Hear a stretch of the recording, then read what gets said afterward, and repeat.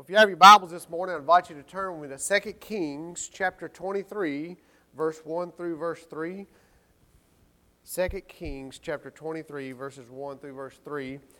Well, you're going to be proud of me this morning. I really worked hard on my title.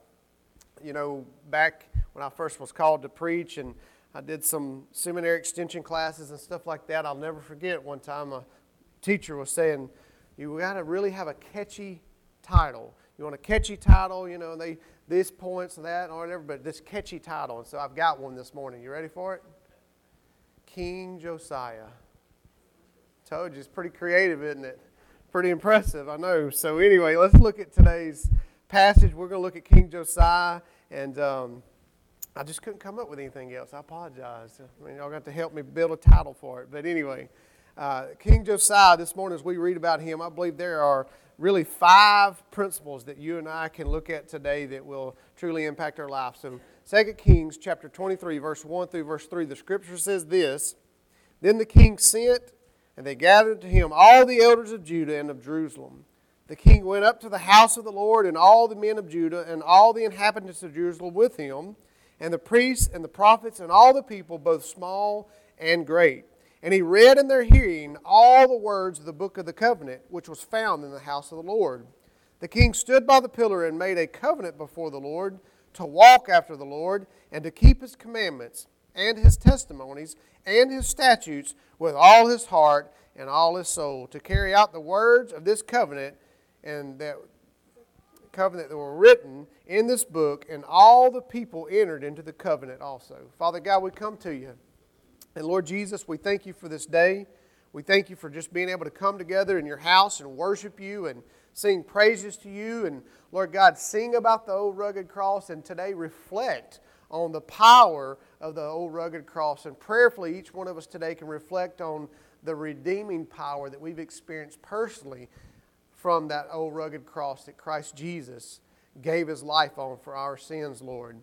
God, I ask once again today that you'd cleanse me, Lord. If there's anything in my life that would hinder me from being able to speak and preach your word today, that it would be gone. I pray everything that goes forth out of my mouth would be straight from you, Lord Jesus. And God, once again, Lord God, though he needs no invitation, we ask the Holy Spirit of God to come and dwell among us continually and through the service. And God, we demand any other spirit be gone, Lord, pleading the blood of Christ over this place. In Jesus' name, amen.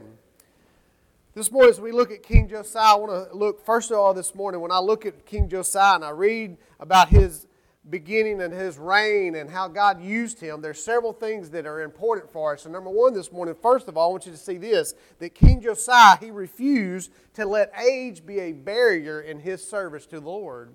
He refused to let age be a barrier. Something that blows my mind, if you go to 2 Kings chapter 22, verse 1, the Bible tells us this, Josiah was 8 years old when he became king. Wow, amen? But there's a lesson here for us, isn't it? There's a lesson for us, because I'm telling you, every last one of us in here this morning, we often are attacked by this thought that we can't be used by the Lord because of our age. Often he'll tell you you're too old, or maybe he'll tell you you're just too young, right? These are those areas that Satan tries to use to keep us from serving the Lord. And I want to start off, first of all, for those that he's lying to you and trying to tell you that you're too old. He'll try to tell you that you're too old, that you can't be used by him, and you're just kind of outdated or whatever the lie might be that he might tell you. Or maybe you're one of the ones that you've been used by God in a powerful age or a powerful way at your age, but you're thinking, well, you know, I've done my part, I've done my duty, if you will, and I can kind of clock out and let the younger ones do it. Well, I'm telling you today, if you consider yourself, and I pray you don't, amen, we all are young at heart, right? But if you consider yourself to be a senior adult or approaching that age, whatever that age is, it changes, amen, as we get older, we try to move it up. But if you're one of those ones and Satan's been holding you back, whether it's because you think you've done your part or you just feel like you can't be used by God or whatever, I want to encourage you today to cast down those lies. You're needed now more than ever, amen? Your wisdom, your experience, your love is needed right now. But not only those that have believed this lie or entertained the lie that and believe in the lie that they are too old, but those that would think, well, I'm just too young. We see, of course, in this biblical example, we see plenty of examples where God used older people way up in their age. But we see here an 8-year-old boy is anointed as king. And in fact, as we'll go through in just a moment and clarify, he was used by God in a powerful way. 8 years old. See, one of the biggest lies the enemy tells young people is you're only young once. You need to enjoy your life, live for yourself. And see, I tried that. I did it for 21 years, and that was the most miserable part of my life. I thank God for my story. I thank God for my testimony. But I spent 21 years believing the lie that I was only young once, that I needed to enjoy my life, live my life, and then one day, off in the distant future, I could choose then to just do what was right. And I always thought it was going to be this way. I'd get married and go to church. I didn't know anything about salvation. Didn't know anything about the blood of Jesus. Didn't know anything about the redeeming power of Jesus. I just thought I'd go to church, right? And I was planning on about age 40 is what I had in my mind. But thank God that on September 14th, God changed that, amen? But I always believed that lie. And young people that are here this morning, don't believe that lie. You're not too young. In fact, if you study history, and most theologians agree with this, theologians, is that even a word? Theologians agree with this, that most of the disciples, all 12 of them, were very young. Young. Teenagers, most of them, some of them. Lots of them were real young. And they were used by God in an unbelievable way. I know when I was a youth pastor and I got to pour into youth and do youth ministry all the time, full time, man, I'm telling you, I saw God do things through those teenagers that were amazing. So you're not too young this morning, amen? And you're not too old. Josiah refused to let age be a barrier in his service to the Lord. Now, I will say this. There may be some physical things you may not can do, but you can do a whole lot of spiritual things no matter what age you get. Amen? Some of my favorite moments in ministry is picking up an envelope with a card in it from a senior adult lady most of the time who speaks words of encouragement and wisdom. And, man, they would always come at the right moment when I may be discouraged, down, and that senior adult wrote out that card. I'll never forget one of them I'm thinking about right now, a lady that was in our church in First Baptist Allah, and I'm telling you, you could tell that her writing, it was just, man, it was hard to read because she was up in age. She was 87, I think it was, and she was not able to write very good, but she wrote that card out to me. I'd just done her husband's funeral to remember correctly, and she encouraged me like crazy. Her husband was a deacon there for decades, and I'll never forget that. You're never too old. You're never too young. Amen? King Josiah did not let age be a barrier. Second of all, King Josiah made the Word of God priority. I don't know how much time passed between 2 Kings chapter 22, verse 1, when we see he's anointed as king at the age of 8. But I know at 2 Kings 23 right here, we'll see one of the first things he does when he becomes king, he takes forth and elevates the Word of God, doesn't he? Notice this. We read verse 1 and 2 again. It says, the king sent, and no, it wasn't just something personally, although it is personal, and we need to be in the Word of God personally, but he made it a priority. He calls everybody, it says. It says the king went, or sent, and they gathered to him all the elders of Judah, all the leaders, in other words, and of Jerusalem. The king went up to the house of the Lord, and all the men of Judah, and all the inhabitants of Jerusalem with him, and the priests and the prophets and all the people, both small and great. And he read in their hearing all the words of the book of the covenant, which was found in the house of the Lord. So he's saying, in my opinion right here, strongly, my reign as king is going to be based on this right here, the Word of God. God's Word and God's Word alone. We know, as we'll just talk about in just a moment, that the kings before him were wicked. They did not lead by the Word of God. In fact, the Word of God was not a priority. In fact, if I would imagine, it was filled with dust and not even touched because of all the wickedness that was going on in the kings that were reigning before Josiah. Many of them, majority of them. But he, I believe with all my heart, as he steps on the scene to lead, he says God's Word is going to be priority. Now, I know today for all of us, that's kind of, so to speak, the preaching to the choir. But I'm telling you today, we need to hear it more than ever, don't we? Man, I'm a minister, and I've been serving God through ministry in the last, maybe 20 years.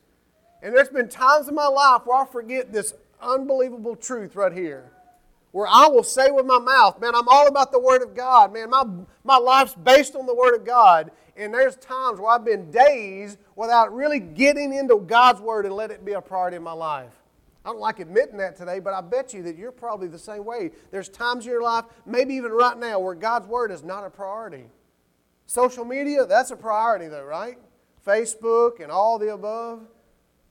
Man, catching up with the latest gossip, that's a priority, but getting into God's Word may not be that much of a priority. Am I right today? Is that not a struggle? The greatest thing aside with prayer that can change our life, coupled with the Holy Spirit speaking to our heart, and we set it aside all too often, don't we? And it's not a priority. It's not that important. Too sleepy, too tired, too busy. Got too many things to do. I love what David Jeremiah, any of y'all know who David Jeremiah is, one of my favorite preachers or teachers. Man, he's an awesome teacher. In fact, right now he's going through this whole deal on socialism and stuff like that. It's powerful.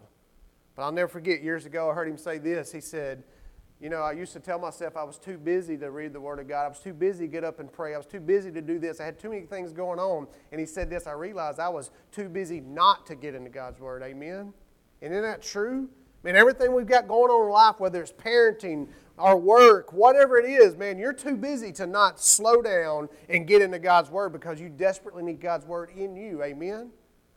Now, I want to tell you what's sad today. I don't know if you've seen it or if you've had it here. I don't know. In fact, I don't know a whole lot about the history of this church, but I'm telling you right now, there are churches all across America today that will have services, and this won't even hardly be a part of it. Some of them, it won't even be part of it. There's a guy, and I want to make sure the Holy Spirit gives me approval to say this. There's a guy, I'm not calling him a preacher because he's not a preacher. His name's Andy Stanley. He's Charles Stanley's son. And y'all know I spent the biggest part of my time in Southern Baptist churches. Don't hold that against me, amen? I never forget, years ago, a buddy of mine, he's a Southern Baptist preacher, and he said he was witnessing somebody. They said, man, I'm a Southern Baptist. My mom was Presbyterian. My dad was Pentecostal, blah, blah, blah, and all that. He said, well, all that means is you just need a good worming, amen? Denomination is important. It can be important, but more important is that we know Jesus and we've been born again, amen? But this guy said this, and this was at a Southern Baptist conference-style gathering. He got up there and told them, you know how they do. They tell some stories, and stories can be okay, but we have to have the meat of the Word, amen? He tells his stories, does this, does that, and he did this literally. He got his Bible out, and he read a verse of Scripture, and he said, that's for all y'all that think you got to have Scripture involved in a sermon. Is that not dumb? Amen? But I'm telling you, that is a picture of where we are today in this generation. We think we can go without God's Word. God's Word has got to be at the forefront of our heart, our mind, our church service, our lives, our home, everything, every relationship, every decision, whether it be business decision or spiritual decision. In fact, every decision is spiritual in some way or form, amen? It's got to be prioritized, God's Word. We need it desperately. I love what Paul said. He said, I am not ashamed of the gospel, which is the Word of God, amen? That it is the power of God unto salvation. How do we think we're going to go out and reach lost souls if we're not prioritizing the Word of God? How are we not, as the psalmist said, I've allowed God's Word to be a lamp unto my feet. I've hidden it in my heart that I may not sin against Him. How are we going to operate or do anything without God's Word being the priority of our life? Y'all know a little bit of my testimony. The first 21 years, as I mentioned earlier, was filled with drugs and garbage and filth and carnality and all the world. And when I was born again, I'm telling you, I never went to some 12-step program, and I never went to some drug rehab, and I'm not against Christian-based drug rehab. Don't misread me there at all. I'm a part of many of them now. But I'm telling you, you know where I went to? I went to God's Word. I was working on a logging job then. I was running a D-limber, and I'll never forget, man, I had a New Testament in this pocket, and I had Our Daily Bread in this pocket. I'm not lying to you. And then when Bible cases were still cool for men to be able to carry them, I had a camouflage Bible case, and I had my Bible there, and I'm telling you, it wasn't just for show. I needed it. I had to have it. It had to be priority in my life to overcome what I was battling. And I still need it today, amen. No matter what the sin is, we've got to prioritize God's Word. It's the only power with the Holy Spirit to be able to get us through and get us to be the men and women God's called us to be. So we see Josiah refused to let age be a barrier. He made God's Word a priority. And then third of all this morning, he exposed and got rid of idolatry. He exposed and got rid of idolatry. Man, this is something right here. I want you to read verse 4 through 7 with me, but I want to encourage you later on to go to verse 8 all the way to verse 20 and read how clear Josiah, the Bible shows us how he was exposing and getting rid of idolatry. Verse 4 through verse 7 says this.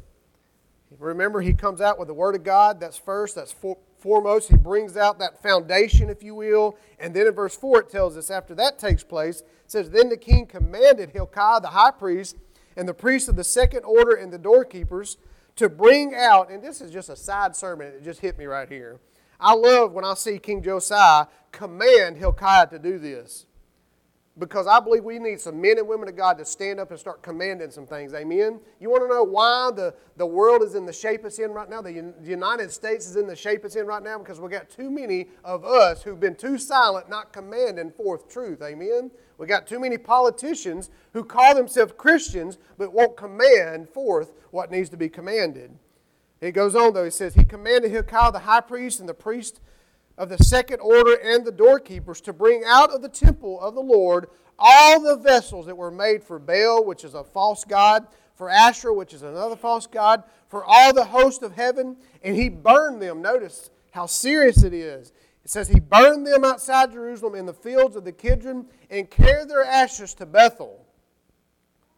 They weren't even worthy to be thrown on that ground, in other words. Verse 5, He did away with the idolatrous priests whom the kings of Judah had appointed to burn incense in the high places in the cities of Judah and the surrounding area of Jerusalem. Also those who burned incense to Baal, to the sun, and to the moon, and to the constellations, and to all the host of heaven. Just want to mention a little horoscope there for you. Some of y'all that put your hope in reading horoscopes and garbage like that addresses that just briefly right there. Amen. We put our hope in Jesus and the finished work of the cross and His Word. We don't need a horoscope.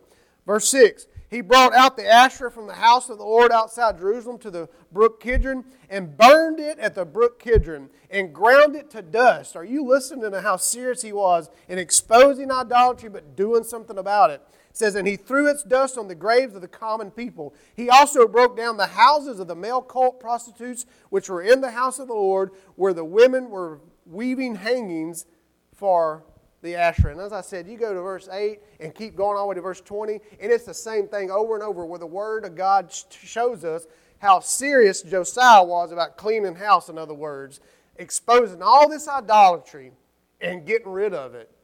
And I might not remind you, everything you hear where he ground it to dust, they didn't have electricity, they didn't have hydraulic-powered tools, they were doing this by hand. And they were probably calloused, bleeding, if you will. But they were serious about cleaning house, amen? And I ask you this morning, how serious are we about getting rid of the idols that are in our lives? So that we might really, truly allow Jesus to really be Lord and not just kind of second place or on down the line. They were serious. I love the passage of Scripture where Moses is on Mount Sinai. He's communion with God, and he's receiving the Ten Commandments. So you remember Aaron and all the Israelites down below, what was going on? They were taking the very gold that was meant for the tabernacle, and Satan had brought them to the place of deception to where they actually took that gold that was intended for God's tabernacle and formed what? A golden calf. And when Moses gets down, if you remember, he addresses Aaron and says, what in the world's going on here? And of course, Aaron lies to him and says it just came out of the fire or whatever. You remember that passage? But there's something particular about what happens. Moses takes that golden calf, remember, and grinds it to powder, to dust. And then he casts it into their own drinking water, if you will. And we all know what happens to water after we drink it. And I'm telling you, God wants us to be that serious. That we would address our lives and find out what is in our life that we put before God, what is in our life or who is in our life that we put before God, and get rid of it. I know one thing that has been recent in my life here in the last several months is God's been really clearly showing me that I love myself a whole lot. I've always known that and struggled with that. But I'm talking about I love myself a whole lot. In fact, often I become the idol of my life. where I love myself more than I do Jesus. There again, I don't like admitting that, but that's just a painful reality of where we fall. And we see in this example today that God wants us to be serious about getting rid of idolatry, to put to death idolatry. There's some things that need to be ground to dust, and then there's some things like myself that just needs to be put back in its proper place, and that's under the lordship of Christ. Amen? And no longer me being in charge. How about you this morning? Is the Lord exposing some idolatry in your life? We need to make certain that you deal with it biblically in the way God wants us to. Fourth of all this morning, I love this part right here. When I saw this, the Lord just, man, it was one of those moments when I was preparing and it was just like, man, I was kind of laughing out loud. Amen? Notice this. King Josiah also chose to be a statistic changer. Listen, verse 24 and verse 25. The Scripture tells us this, and remember I already said this a while ago about how wicked the kings before him. In fact, if you see all the idolatry that was there because of the kings before Josiah. That was there because the kings before him allowed that to happen. They were a part of it. They were wicked. Verse 24. It says, moreover, Josiah removed the mediums. This is a little bit more of that cleaning of house. And the spiritists and the teraphim and the idols. Another lesson with all this idolatry, there's no room for tolerance. Amen? If it's not in the Word of God, we've got to be serious about getting rid of it. And who cares what anybody says? We don't have room for anything. But he says, and the teraphim and the idols and the abominations that were seen in the land of Judah and Jerusalem, that he might confirm the words of the law which were written in the book of Hilkiah the priest found in the house of the Lord. Now listen to this right here, verse 25. Before him there was no king like him. There was no king like him who turned to the Lord with all his heart and with all his soul and with all his might, according to all the law of Moses, nor did any like him arise after him. The part I want you to see so clear is this. Before him there was no king like him. In other words, statistically, all kings were wicked. They weren't like Josiah. Statistically, they reigned not according to the Word of God. Statistically, idolatry was rampant in the house of God even. There was idols in the house of God. Statistically, all this was going on. And you know what happened? King Josiah said, listen, every king before me has come in, same thing. Went out, came in, same thing. Not me. I'm going to change the statistics of every king that is before me. Amen? And listen, I want you to know this today. Statistically, do you know that Christians, those that call themselves Christians today, we are the laughing stock all around us. Do you know that? And here's the sad part about it. There's a lot of folks out there that call themselves Christians that live in a way that brings that upon the church of the living God. There's a lot of folks out there that call themselves Christians that don't live according to the Word of God and the will of God. That's happening. In fact, and then we know our own struggles, those of us that know that we're children of God, but yet we still often don't live that way, and there's no fruit, there's no stability there. And the world sees that, and statistically they think, well, here's the same thing. There's so-and-so, he says he's saved, he's with Jesus, and it's going to go just like this. There's going to be a time period where he's just beating me over the head with it. Co-workers, family members, they see this, they say this. Statistically, that's what happens. And then they kind of fizzle out. Next thing you know, they're right back to where they were, living the same way they were. Well, guess what? You and I have got to do the same thing as Josiah did and make a choice that, hey, we're going to change the statistics that the world has put on the church of the living God. Now, does it matter what they say? No, it doesn't. But it does matter how they see us and what they see in us and how we live, right? It says they'll know you're my disciples by your love for one another. They'll know you're my children by your fruit. Man, we need to make certain that we are living in a way that we tell the world that we're not normal. They're not just like other Christians before us. And I know we've got men and women of God, forefathers that were real and all that. I'm not questioning that, but we've got enough that it's tainted the name of Christianity. Amen? And we've got to show the world that we're going to be statistic changers. Divorce rate right now is higher in the church than it is outside of the church. Guess what? It's time to change that statistic. Suicide is just as high in the church. And just to tell you this, I don't put a whole lot of stock in statistics depending on who gives those, polling and all that, man, we know that often they're misleading. That there are some truths to it too, isn't it? Do you know that right now, that the sin of homosexuality is just as rampant in the church of the living God as it is outside in the world? That it's even in pulpits now. We know this. You've heard this. There's denominations ordaining them. We've got to change those statistics. Amen? Josiah, he says, look, every king, wicked, wicked, wicked, wicked. Not me, though.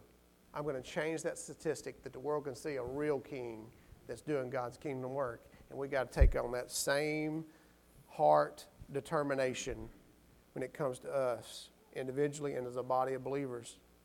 And then last of all this morning, I want you to see that King Josiah also, he was a covenant man, wasn't he? You go back to verse 3, I love this part here where they've prioritized the Word of God. Everybody's involved, the entire community, everybody's there. He reads the Word of God, and the very next thing he does is he makes a decision.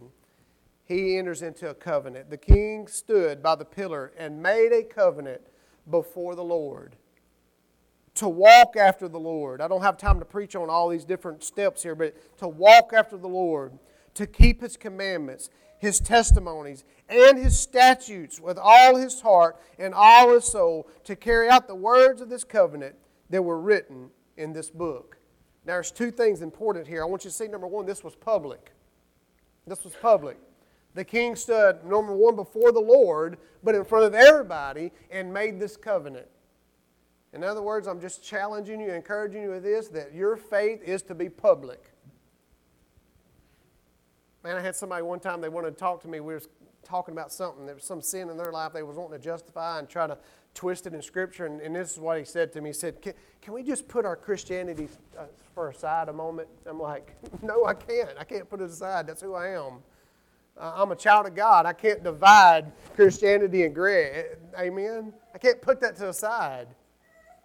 Man, God's called us to live publicly our faith. God's called us to publicly be in covenant with Him and publicly announce that we're His child and we live for Him. The king realized that, and he did that in front of everybody. Once again, giving the clear example that his reign was going to be about this covenant with the Lord. Amen? But I believe also there's another important truth about it. It was very sincere. It says that he keep His statutes with all his heart and all his soul. And you remember verse 25 just a moment ago. It says, before him there was no king like him who turned to the Lord with all his heart, with all his soul, and with all his might, according to the law of Moses. In other words, it was real. How many of y'all, just even with yourself, I'm sick to death of announcing to God, hey, God, I love you. I'm going to live for you. God, I'm not going to give in to temptation anymore. God, I'm going to be so on fire for you. God, I'm going to be who you want me to be. And you know that by the next morning or by the time you leave the church, that kind of fizzles out. When, not this. This was very sincere. It says with all his soul, with all his might, with all his strength, with everything. It was sincere. It was real. And we need some real, true covenants taking place. Amen? And then in closing this morning, I love the last part of verse 3. It says, and all the people entered into the covenant. All the people entered into the covenant. Do you think Josiah had an influence? You think Josiah used that influence? And you think people looked and they saw something different? They saw something fresh. They saw something vibrant. They saw something that was real. And they all entered into that covenant. And I don't believe it was just some religious experience and some emotional thing that was going on. I believe that it was something where God broke out in revival. There's a king that comes on the throne who is pointing to Jesus, prioritizing the Word of God, setting the standard where it's supposed to be, and all the people jumped on board and entered into that covenant. And so, man, I challenge you this morning. I don't know anybody's heart here today other than my own. And according to Scripture, I don't know it very good because the Bible says our heart's wicked and deceitful. Who can know it? Amen? But I know today I love Jesus. I know today I want to live for Him. I know today I'm tired of playing games and you know, saying it with my mouth but not backing it up to the place where I really, truly follow hard after Him with everything I've got. And so ask yourself this morning, where are you? Do you truly know Him today? I'm not asking today, once again, if you've been baptized, if you're a member of this church. Those things are very important. But more important than anything, have you ever truly been born again? Remember what Jesus told Nicodemus.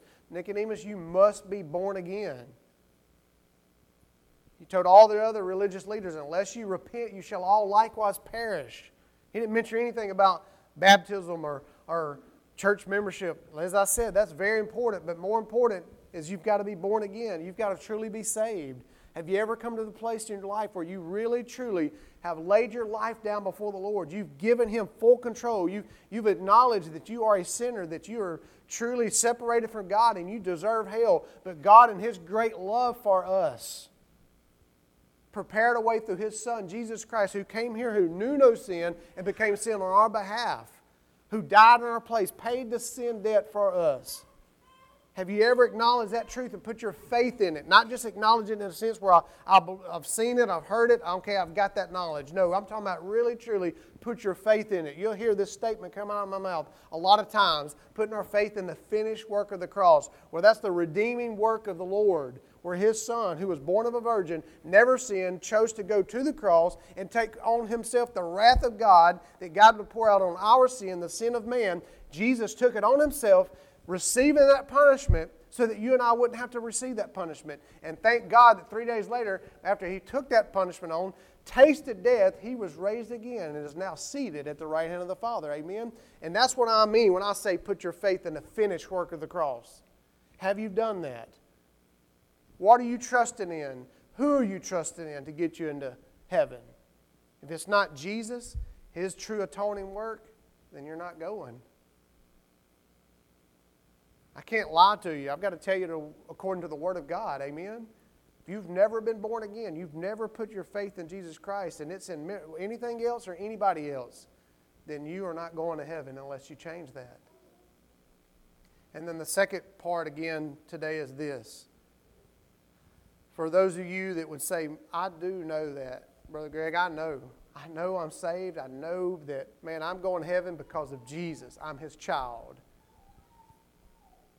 But how are you living for Him today, right?